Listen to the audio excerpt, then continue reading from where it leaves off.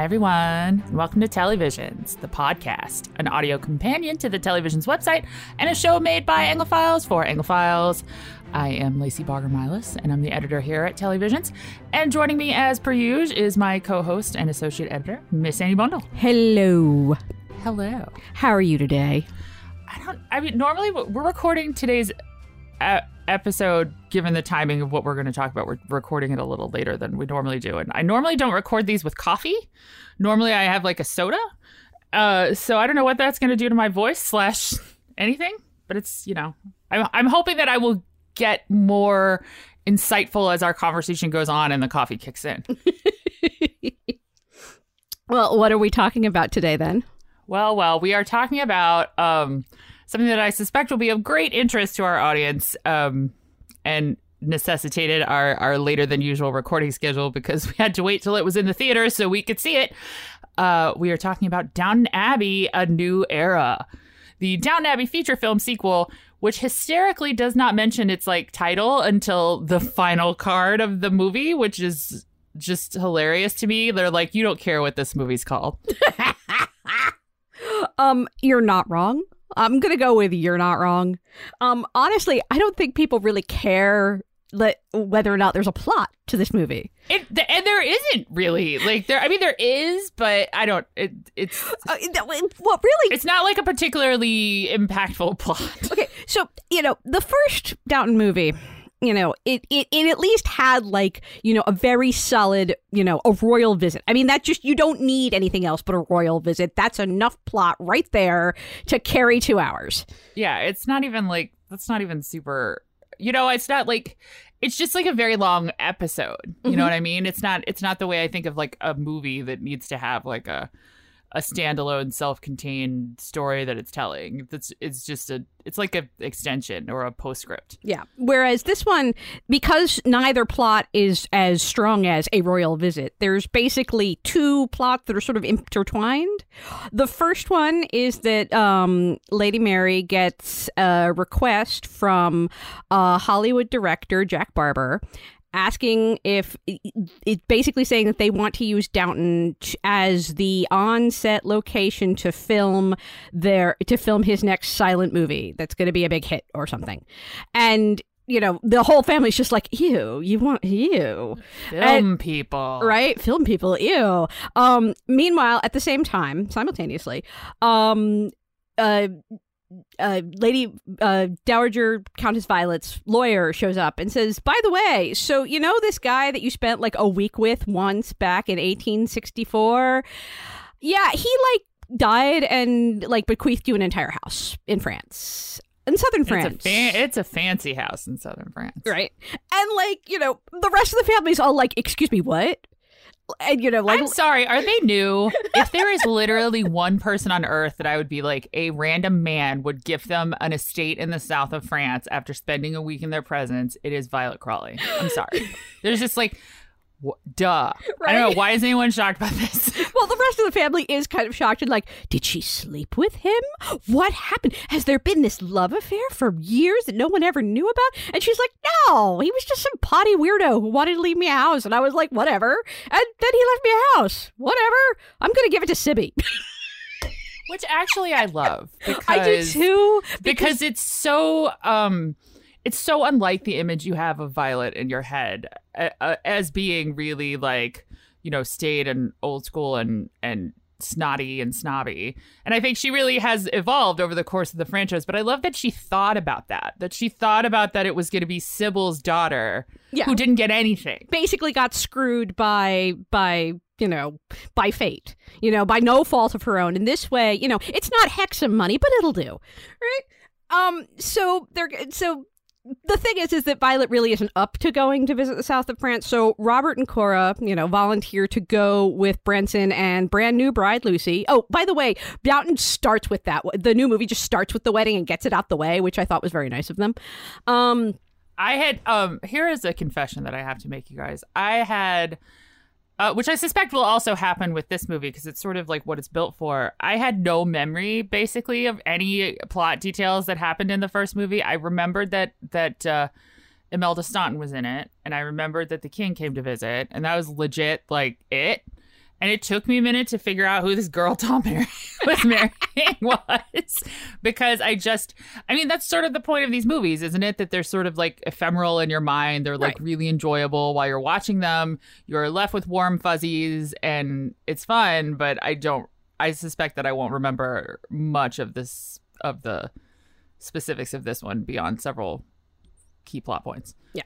So basically, Robert and Cora say they'll go to France and check out the villa and meet the wife who is the actual wife of the guy who left Violet a random house. The widow. And basically make sure she doesn't want to sue the hell out of them.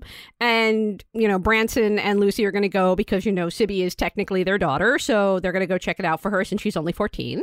And the Hexams decide they want to come along because, I don't know. They're just rich and bored, I think. Why the hell not? It's southern France. It's summer. Why not? So. Oh, wait. Edith has decided that she's going to be a journalist again. So she's going to write an article about people who go to the south of France in the summertime because it's beastly hot and that's weird. I don't know. I could just be rich, girl. Just get up. I don't know, garden.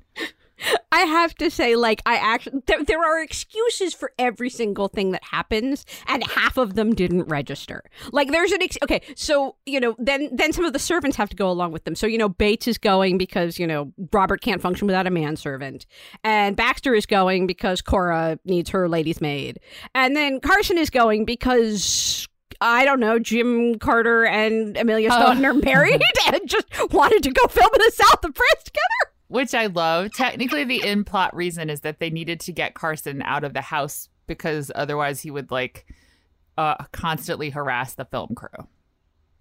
Yeah, there's a fear that he will not exactly sabotage the film crew, but that he will get in the way. He will be difficult. Yeah. So that's the excuse that Mary makes up. But honestly, it's really because Jim Carter and Amelia Staunton are married and they want an excuse to go to the south of France together for a movie and, make in-jokes about how they're married. I honestly, I was not mad at that scene. And it really struck me when they hit that in-joke scene and the entire audience around me burst out laughing that everybody... Oh, you had a way cooler screening than I did. I went to a special screening before the movie actually opened. So I was surrounded basically by super fans, and that's what it really occurred to me, that this is a little bit like a Marvel movie.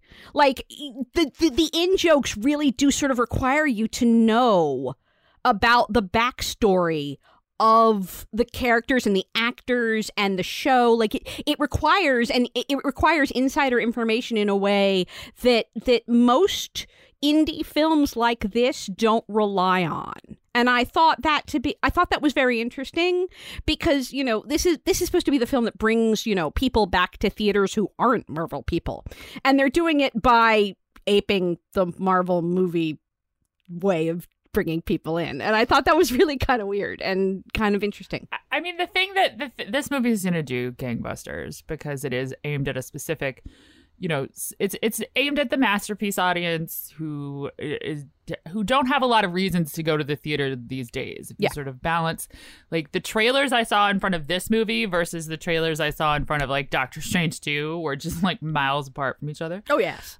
I will say I thought I will get it out of the way and say that I thought this movie was good. It's very it's everything you expect it to be. It's everything you think it will be. It's everything this movie probably should be. It's a great time for fans.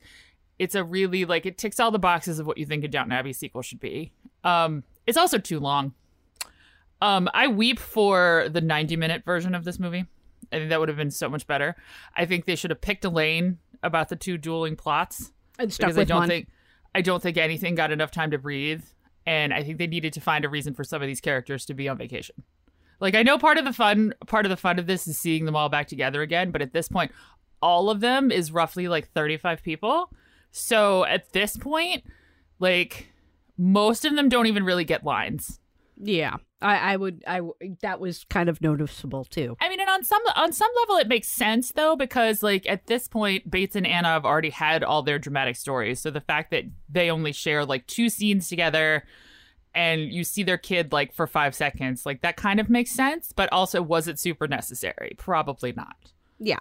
And, honestly, So one of the things that really struck me about the South of France storyline is that it made no sense on like a base level, and and in the same way that we got winking scenes where like Jim Carter and Amelia Staunton are referred to as husband and wife on screen by someone who mistakes them for what they really are. At one point, Hugh Bonneville almost straight up turns to the camera and says it makes no sense for them to be here. Like, he's literally winking at us like, yeah, we know this makes no sense. It fully feels, and the thing is that I get, like, a big part of the reason people love period dramas is they love this sort of window into really lush, really expensive, really, like, dramatic settings that we would never otherwise encounter in our real lives. Like, that South of France set is beautiful. That villa is gorgeous. Like, I want to go to there. Like, someone leave me a villa in their will is what I'm saying. But, like, that felt very much like, well, we need to give the rest of these people something to do. Yes, very much. They just came up with that. And other than, like, when the film starts, Violet inherits a house. When the film ends, Violet has inherited a house. And there is literally, like, a bunch of stuff that happens in between, but absolutely none of it matters. Yes, and that is also remarkable because they throw in several plot lines. Could we have saved some of this? Like, could we have saved Cora is mysteriously ill with a wasting sickness? Could we have saved, like, Robert might not actually be his father's son? Right. Like, this just feels like they put a bunch of stuff in a list that would have been episodes on their own if this had been another season of the show, and just sort of like randomly mentioned them at various points in this film. Like, it felt very busy, but not coherent. Yeah. And, of course, none of this actually, none of these dramas actually come to anything. None of it matters because it all, like, you know what? Actually, on some level, I actually really do respect that, because I think what people want from these movies is just sort of a continuation of all the things they loved about the show. I actually really respect this franchise, other than the fact that, spoiler alert, Violet Crowley finally shuffles off this mortal coil. Yes, but listen, it was time. I know, because I was going to say, because Maggie Smith is Done with this, but other than that happening, which at this point, like, sort of had to happen just because, like, time is still passing in this universe. Like, I really respect this film for not doing the thing that a lot of feature film adaptations of series feel the need to do, which is drastically change things that the show settled. I actually really love that it's like, we're just here to give you an update, not to, like, Mary doesn't have an affair with the hot film director. Right. Like, it doesn't break up people who were together at the end of the show. There's no huge, like, seismic shifts in the universe of Downton Abbey. Yeah. Robert is his father's son. Yes. Cora is not dying of a wasting disease. That's all just there for a moment of drama, and then we move on. Yeah, I like that it understands that it needs to sort of not reset entirely, but kind of reset, because people don't want these films to drastically alter the world they saw on TV. Yeah. Because then they won't want to come back. Or then it will end. And I think that's actually really smart, because it is. It's not. I can't help but think of, like, the Sex and the City movies, which are terrible and no one should watch. But like, the Sex and the City movies, not once but twice, completely undo the happy ending that the show ended on. And just like that thing that came out this past winter also undid them all again, just for the hell of it. Yeah, and that's really, like, as someone who enjoys the franchise, that's really annoying, because now there's this big section of it that I have to just essentially ignore or forget exists, because it undid all the stuff that I spent 6 years watching in the show. And I think that Downton is a little bit like that, and at least Julian Fellowes is aware enough to know not to do that, if you know what I mean. Yes, absolutely. Speaking of Lady Mary and the director, Jack Barber, let's talk about that plot, because that plot is also, like the Jim Carter, Amelia Staunton moment, a plot that really requires you to know your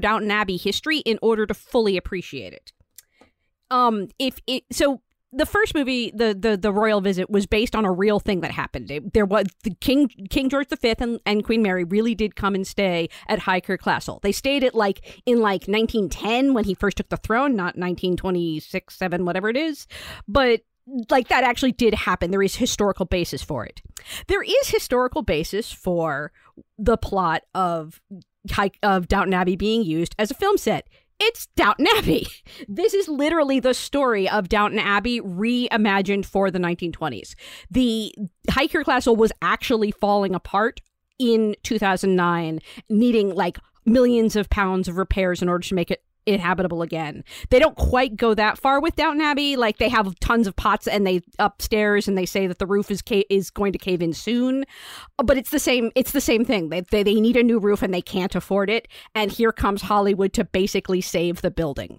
And that is actually really what happened. And I felt many times that a lot of the jokes about, painted actors sitting on our furniture, you taking our cutlery, stealing things from us, whether is that actually a prop or was that actually ours? I felt like those were things that probably really happened during the filming of Downton Abbey that Fellows was basically reincorporating into this silent film. And I thought that to be for me, that was very fun. And for the audience I was with, again, who all knew and all clearly recognized that this was Downton making fun of itself and how meta this was, really enjoyed. Interesting. My audience did not know that. But I will say that the Mary subplot was actually my favorite part of the movie, other than literally anytime Maggie Smith talked. But that's sort of just a general rule of my life. But can I just say, I'll let you finish in a second. But honestly, this is what I really wish they had done with Matthew Crawley when Dan Stevens wanted to leave originally. Oh, just sort of he's alive, but not there. Yeah, that they basically have decided that their marriage is over and they're quietly living, rich people lives on 2 different continents, happily, not non-happily ever after, stiff upper lip ever after. I don't think that would have worked for Matthew as a character, though. I 100%. I 100% buy it for the Matthew Good character. Henry. Henry, thank you. I could never, whatever, he's Matthew Good. He's a hot vampire from Discovery of Witches. And actually, could I just say that it was Discovery of Witches season 3 that he was filming that he couldn't get out of? That's the reason.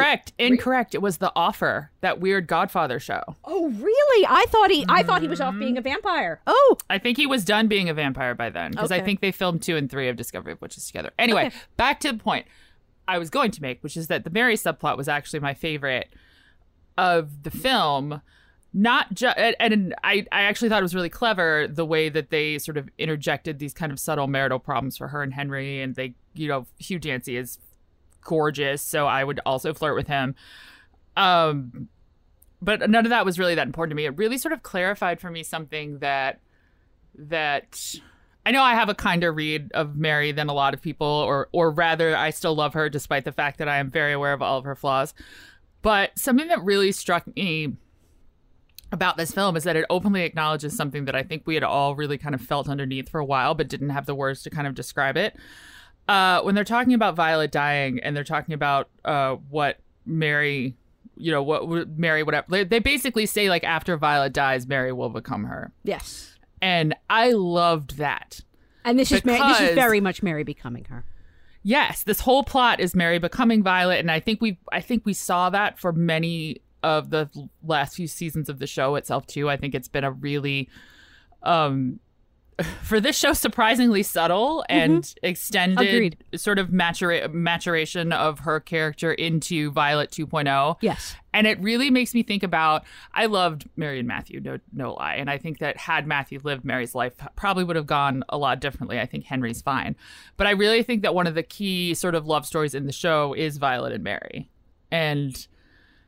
And I think I just love the idea of her growing up to be her grandmother. And the part where they have the scene together and Violet tells her to be a dragon. It's so great.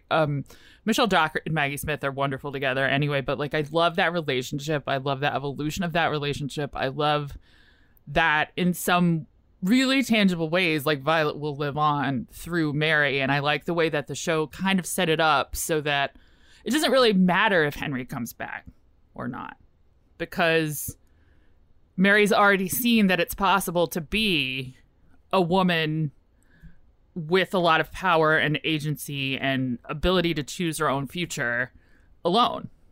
Yeah. Because her grandmother did it. And I also, it just, like, you know, this is definitely one of those moments where you see a character grow. You know, Downton Abbey season 4 Mary would have slept with the director. Downton Abbey movie Mary would not. Downton Abbey movie Mary doesn't need men. She likes to have like that. She doesn't need the validation of that, and she even is self-aware enough to make fun of it to Edith. Yes. And that she's perfectly happy to basically be admired, but she doesn't need them anymore. The same way, and I think that this is the one place where I felt like the two plots really echoed each other. The same way that Violet, you know, when we all realized that Violet didn't actually sleep with the Marquis dude, and that, you know, Robert is actually his father's son, etc., etc. That she basically has passed the test the same way Violet passed the test back in 1864. Yeah. That was the one place where I felt like those two storylines actually made sense together. It's the only place where these two storylines make sense together. And I feel like they really could have done that without sending half the cast to France, but whatever. Hey, listen, if you have the budget to send half the cast to France, you send half the cast to France. Anyway, I also have to say that, you know, one of the things about the first Downton Abbey movie that bothered me was the servant stories, the downstairs stories, and how we had this, you know, but we want to serve storyline. I mean, we do still get some of that here, though. Don't get me wrong. I need to know if they paid Mosley for writing their movie, because he seemed to be very much all about like, just like I love films. I don't know. I need to know if they just like did some wage theft there, because it felt like they might have. Okay. We'll get back to that in a second, because I actually do have stuff to say about that. But I liked the fact that both Anna and Daisy have a real, actual, like, tangible plot thing that happens where, so basically it's a silent film, and we have Dominic West is a guy, and he's basically the lead actor, and Laura Haddock is Myrna Dalglish, and she's the lead, and she's the actress, and Myrna basically has this incredibly bad Cockney accent and is just like she sounds like she's from she sounds like she's out of Oliver. And, you know, now she suddenly has, you know, she's terrified because she knows when talkies come that she doesn't sound right. And this movie gets turned into a talkie halfway through. And so what they basically do is they have Lady Mary be the voice of her character while she acts it out. And she freaks out because this is a horrifying thing. Like, she's not being allowed to use her own voice. She's basically, you know, this is the end of her career. And Daisy... Well, and she also acknowledges that her voice is let's just say does not sound like genteel upper class. No, and it doesn't match the look that she's given on screen. And so basically, you know, Daisy and Anna go in there, and Daisy's basically you're one of us, get up, you know, put your big girl pants on and let's do this. And I you know, especially because Daisy has always so been the butt of jokes in Downton, that seeing her be the one to sort of be like, no, Z-Snap, get up, was just like, I really loved that moment. And that really made that part of the movie, that and, you know, Mosley proposing to Baxter under a microphone, were two of my favorite moments of that plot line. I also loved Mosley finally proposing to Baxter, because it really should have just happened during the show itself. Seriously. I'm still sort of annoyed that it didn't. But I kind of feel like the movies have dumbed Mosley and that relationship down to an extent that I really dislike. Oh, yes. I still like them together, but it's really like, I don't know. There's something about it that also just makes me uncomfortable at the same time. Mosley is now the butt of jokes the way Daisy used to be, and that bothers me, yes. But not as much. Okay, so let's go back to the servants, because the thing that actually bothered me the most about the downstairs storyline this season is that they're literally scabs. We are in a pro-union moment, people, right? Like, the world But they get to dress up in costumes. In order to allow them to dress up in costume and give them their moment on screen, the extras all go on strike because they haven't been paid, and the servants are asked to scab for them. Yeah, they are. And we're supposed to cheer.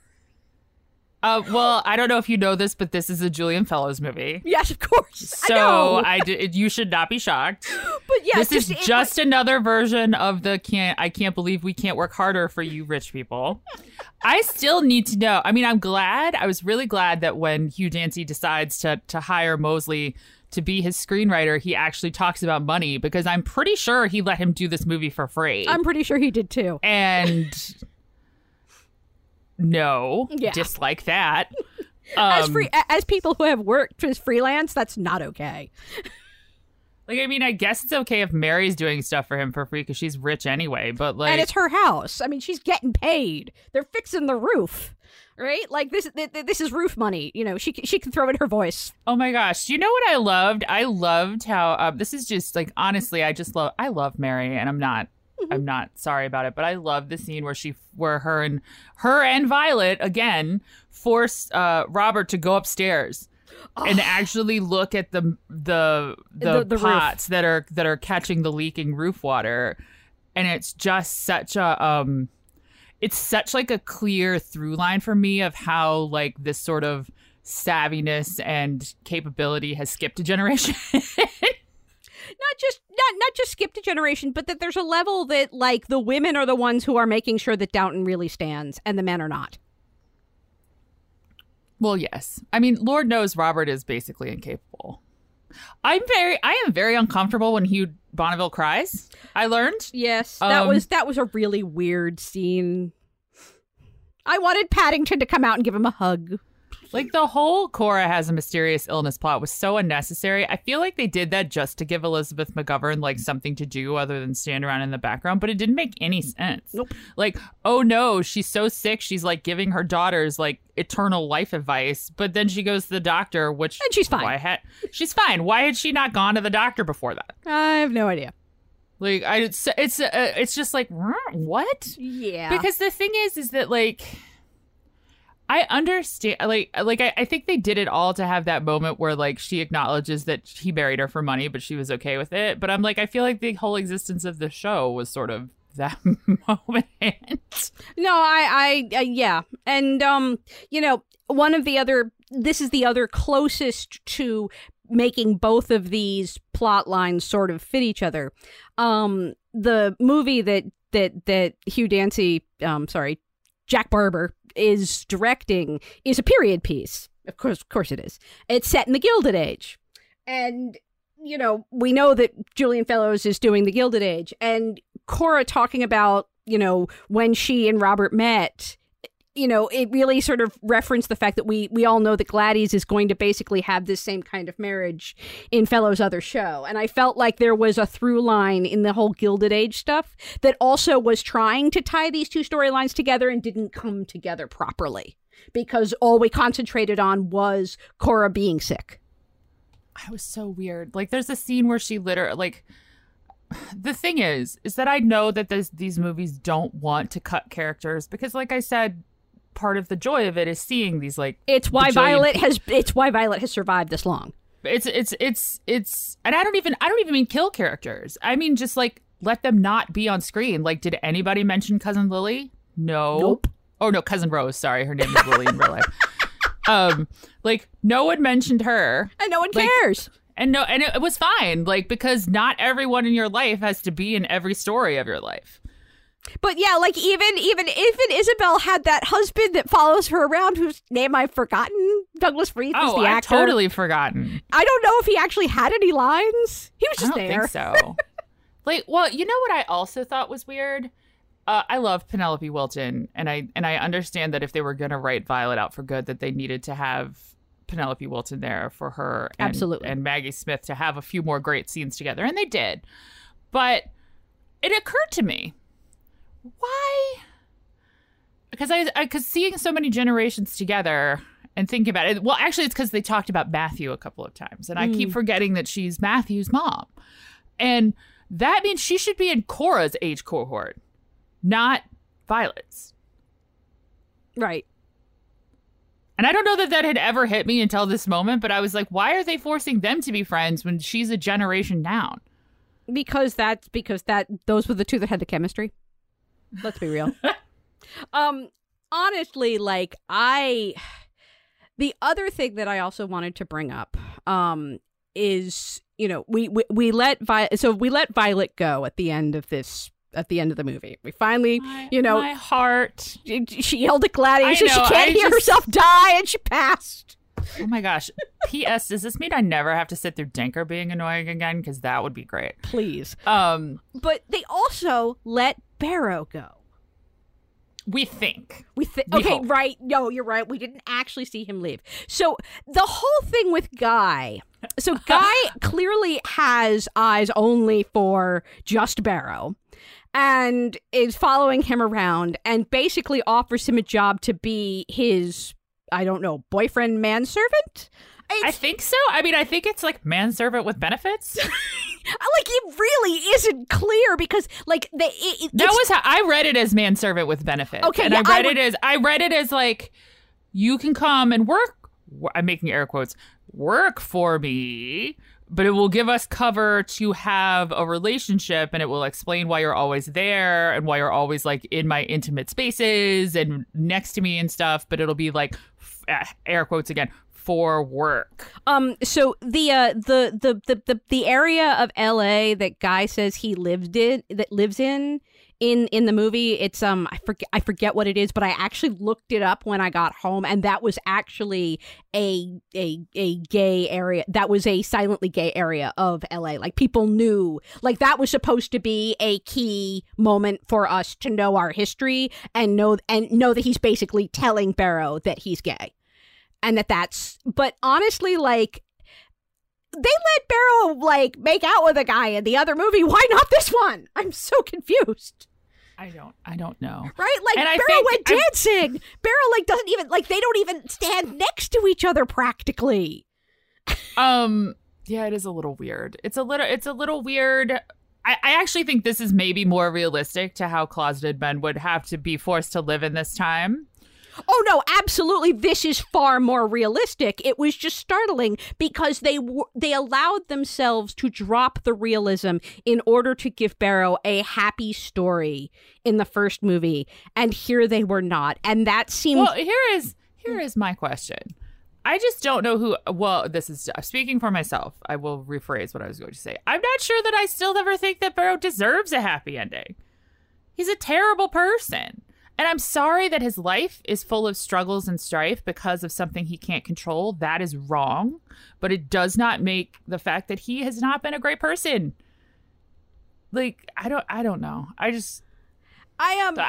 I feel like a lot of our feelings about Barrow have to do more with how much we all like that actor. Yes, I will absolutely agree that probably that Robert James Collier as an actor is a great actor, and he's so charming. Yeah, and I think that really sort of has colored, like, Barrow's redemption arc and made it much more redemptive than it actually has been. Than, like, maybe the story has earned. Yes, because I mean, I know this is Downton Abbey and it has like 75 other storylines to serve, and this is just trying to tick the box of giving like everybody a moment of like a pseudo happy ending. I do hope this is Barrow being written out, though, because this show does not know what to do with that character now that he's not being an open villain. And the fact that it seems to need several other characters to tell him how okay they are with him being gay is just really, it's weird. It's not... I don't know. I don't want to be like, I think, Mrs. Hughes would have some problems with this, but maybe she would. I don't know. That is one thing that that is actually one thing that the Gilded Age gets more right than Downton ever did, is that actually allowing characters to show that they are bigots, that allowing characters to have negative traits like that Like, I love Mrs. Hughes, and I don't want to believe that she would be, you know, terrible to Barrow because he was gay. But also, she's how old is Mrs. Hughes? Like, right? I mean, she still calls herself Mrs. Hughes, even though she's Mrs. Carson, for heck's sake. Also, Patmore. Speaking of love, random love pairings. Oh my God. That whole subplot and the whole thing with Daisy and that guy she married whose name I legitimately cannot remember. Whatever. I have erased that entire plot from my mind. I was like, Daisy's married? Oh, so I clearly forgot that. I was just, like I said, I mourn the version of this movie that was 90 minutes because those are definitely two of the things I would have jettisoned like immediately. Because it simply feels like somebody looking at it's somebody looking at a chessboard and being like, who's not paired off? Yeah. And Patmore doesn't have a boyfriend. We need to give Patmore a boyfriend. Oh, hey, you know what? That guy who adopted Daisy, who was the father of a character who died in like season 2, he doesn't have anybody. Let's pair them up together. Right? Like, I mean, don't get me wrong. There's a level where I don't hate it because I love Patmore and Daisy. They're kind of cute and they're age appropriate, and I like that it sort of makes Daisy and Patmore family in a way. Yes, like, exactly. Like that. in a more explicit way than they already are family. Like, I like that, but like there's also something just that it's okay for Mrs. Patmore to be like a cook in a big house and have a career that she's into, and she doesn't need to marry the guy who owns the farm down the lane. Or live with him or something, or have him come live with her so that Daisy and Andy can have sex without worrying about it. Like, yeah. There's so much that feels forced about that. You know, it's not like they're finding Lady Rosamund a husband, even though she randomly showed up in this movie too. Well, she had to because her mom died. Oh yeah, that's true. And honestly, she and Mary paired up together in the funeral march, which I thought was I know, I loved that. Yeah, I thought that too was a smart pairing. But yeah, so do we want a Downton season 3? I think that's the next question. Or season 3, Downton movie 3. I mean, it's basically like Downton season, what would it be, 9? Yes. Because I guess the movie would be like the first movie would be season 7, second movie would be season 8. Yes, but I have some caveats because I think they need to make some hard choices about what characters to focus these movies on. Like I've said a couple of times, I totally get the impetus to want to put like 40 people on screen together that everybody loves and wants to like check in on and see how they're doing. But checking in on 40 people means that like each of the 40 people gets 5 minutes. And that is not like a great cohesive story. And it's not super satisfying if your favorite character is one of the ones that only gets to like randomly marry the farmer from down the lane. But I also think I think they need to make some hard choices. Like, what did Edith and her husband do in this movie besides be rich? Nothing. So, like, I think they need to make some hard choices about which characters need to appear in these movies going forward. And I think probably the smart move would be to officially sort of jump to the next generation. I'm sorry, Robert and Cora. I don't know what else, like, to do with you. And really make it about Mary and Edith and Tom and their sort of lives and families, as opposed to trying to tie it all back to every character we've ever met. Well, I feel like there are definitely some characters who have been given out other than Violet. You know, as we noted, you know, Barrow has been given an out. Denker has been given an out. Mosley can move to Hollywood and write scripts, and he can take Baxter with him. You know, we have a few things here where we can quietly get rid of some, you know, the Hexhams don't need to be there unless you have a really compelling reason. Carson, like I truly felt like their only job in this film was to just be rich. Yes. You know, we can move Branson and Lucy down to France and leave them there. Like well, no, they're gonna take over the big house that Imelda Staunton has, and she's gonna move into the Dower House. So they're gonna have their own big estate now. Oh, okay. Brompton or whatever it is. I totally missed that part. See, and that's the thing is, I go to these movies and I take notes, and I still miss that part. Like, I don't believe in taking notes. We all know that. Yes, I know. But yeah, I just feel like in the same way that the royal family tried to streamline and like, you know, quietly move off like Andrew's daughters and, you know, basically everybody but Charles and Will and Harry and now just Charles and Will. I feel like Downton needs to streamline to the center heirs. I feel like Mary needs to be the center here. 100%. And that whatever story we tell next, Mary is the one that Fellows loves the most. I think we can all agree with that of all the characters, she is the one he truly vibes with. And I think that we should just go with that. I agree. And like I said before, I think they've really set that up nicely with the whole like you are Violet 2.0. Yeah. And they've established that she doesn't need to have her husband present for a decent story. Yeah. I mean, I guess she'll have to just keep being like, Henry sent another telegram and is a jerk. Like, until the end of time. Or until he dies in a racing accident, which is I think the odds of that are not zero. She always knew he'd do that. What else? I would... honestly, like, at this point, I think And I know that part of the appeal of Downton is the upstairs downstairs vibes, but I think just like rolling back a little bit on some of the downstairs stuff. Honestly, in the 1930s, when will Carson know peace? Like when? The 1930s is when people who worked in great houses really began to stop working in great houses. And I know this because my grandmother on my father's side was actually a daisy when she was young. And it was the 1930s when she left service and actually started working like, you know, in offices the way that we do now. And that change needs to come. I think we need to really admit that. When will Carson be free? Like, he's just going to be the butler at Downton until he drops dead. And then Mary will feel guilty about that, too. I was just like, okay, I guess Carson is just going to be the butler at Downton forever. Like, let the man retire. I don't know. Like, I just feel like, yeah, I think you're right about the Mary thing because I feel like Edith and her husband didn't do anything except be rich. Listen, Edith, it's nice that Edith writes for a living. As a writer, I'm very happy for her. She does not write for a living, girl. She married, what is he, a duke? Marquis. Yeah, like there's no need. Like, don't get me wrong. This is her fun time hobby. Yeah. Don't get me wrong. She married best out of everybody. Good for Edith. But in the same way that I'm sort of like, I don't mind having Branson around, and again, he's married Lucy now. He's good. He's settled.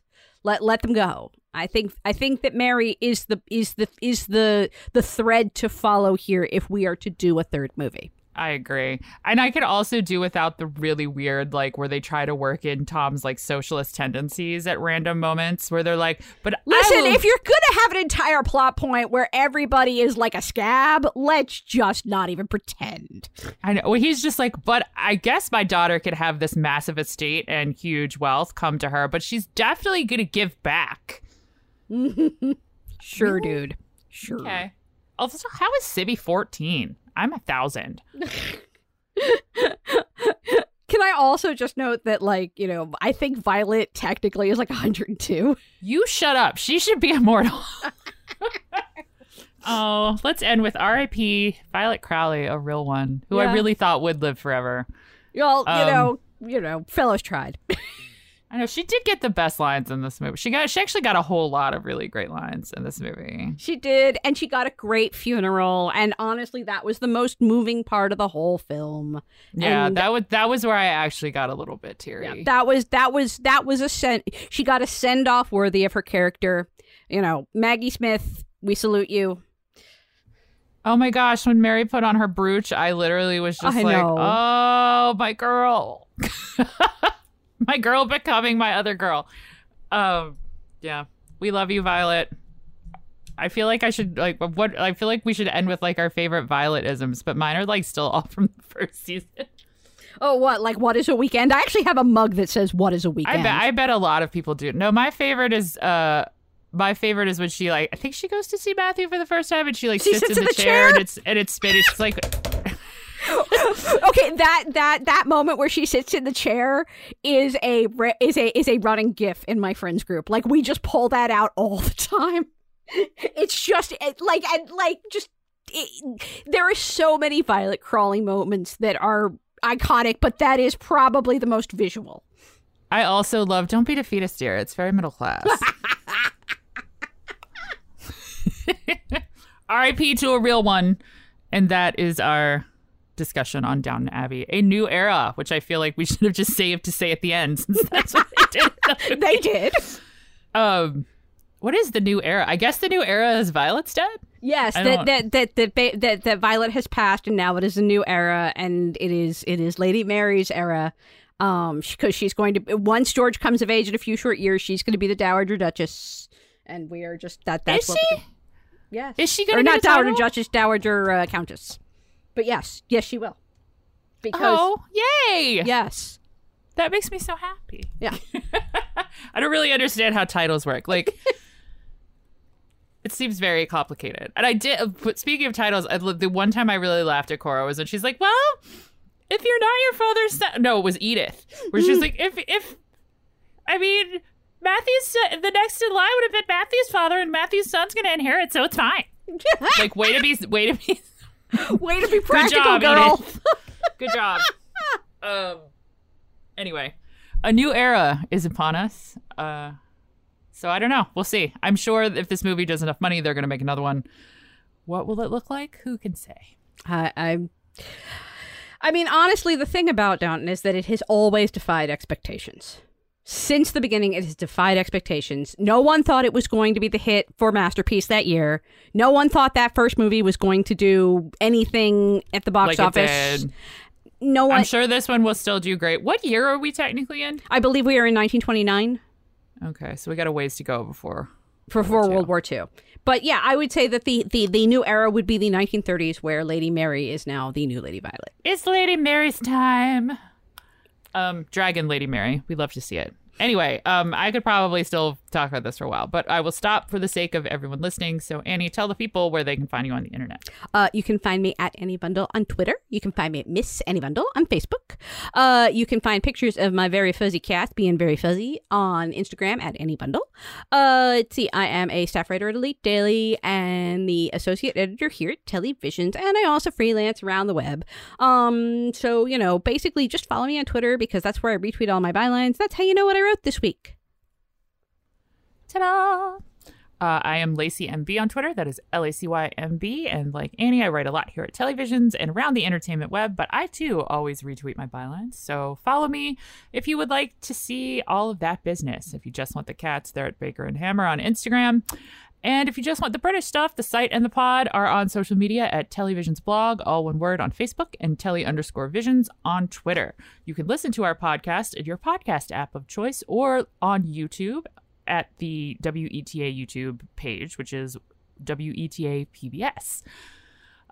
If you want more than all of that, which I hope you do, you can visit us at televisions.org and click on that donate button up top while you're there to help us keep making all this content for your ears and eyeballs and get access to PBS Passport at the same time, which is just like chock full of early streaming exclusives and stuff that's not on air that you can watch.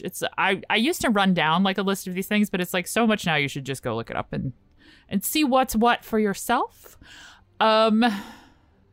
I can't. Part of me is like, yeah, the Downton Abbey movie finally happened because it kept getting pushed back so many times. I'm like, I think it went in a good spot though. Like, I think if there was one place that like that should be, it should be here. Like, it's a summertime movie.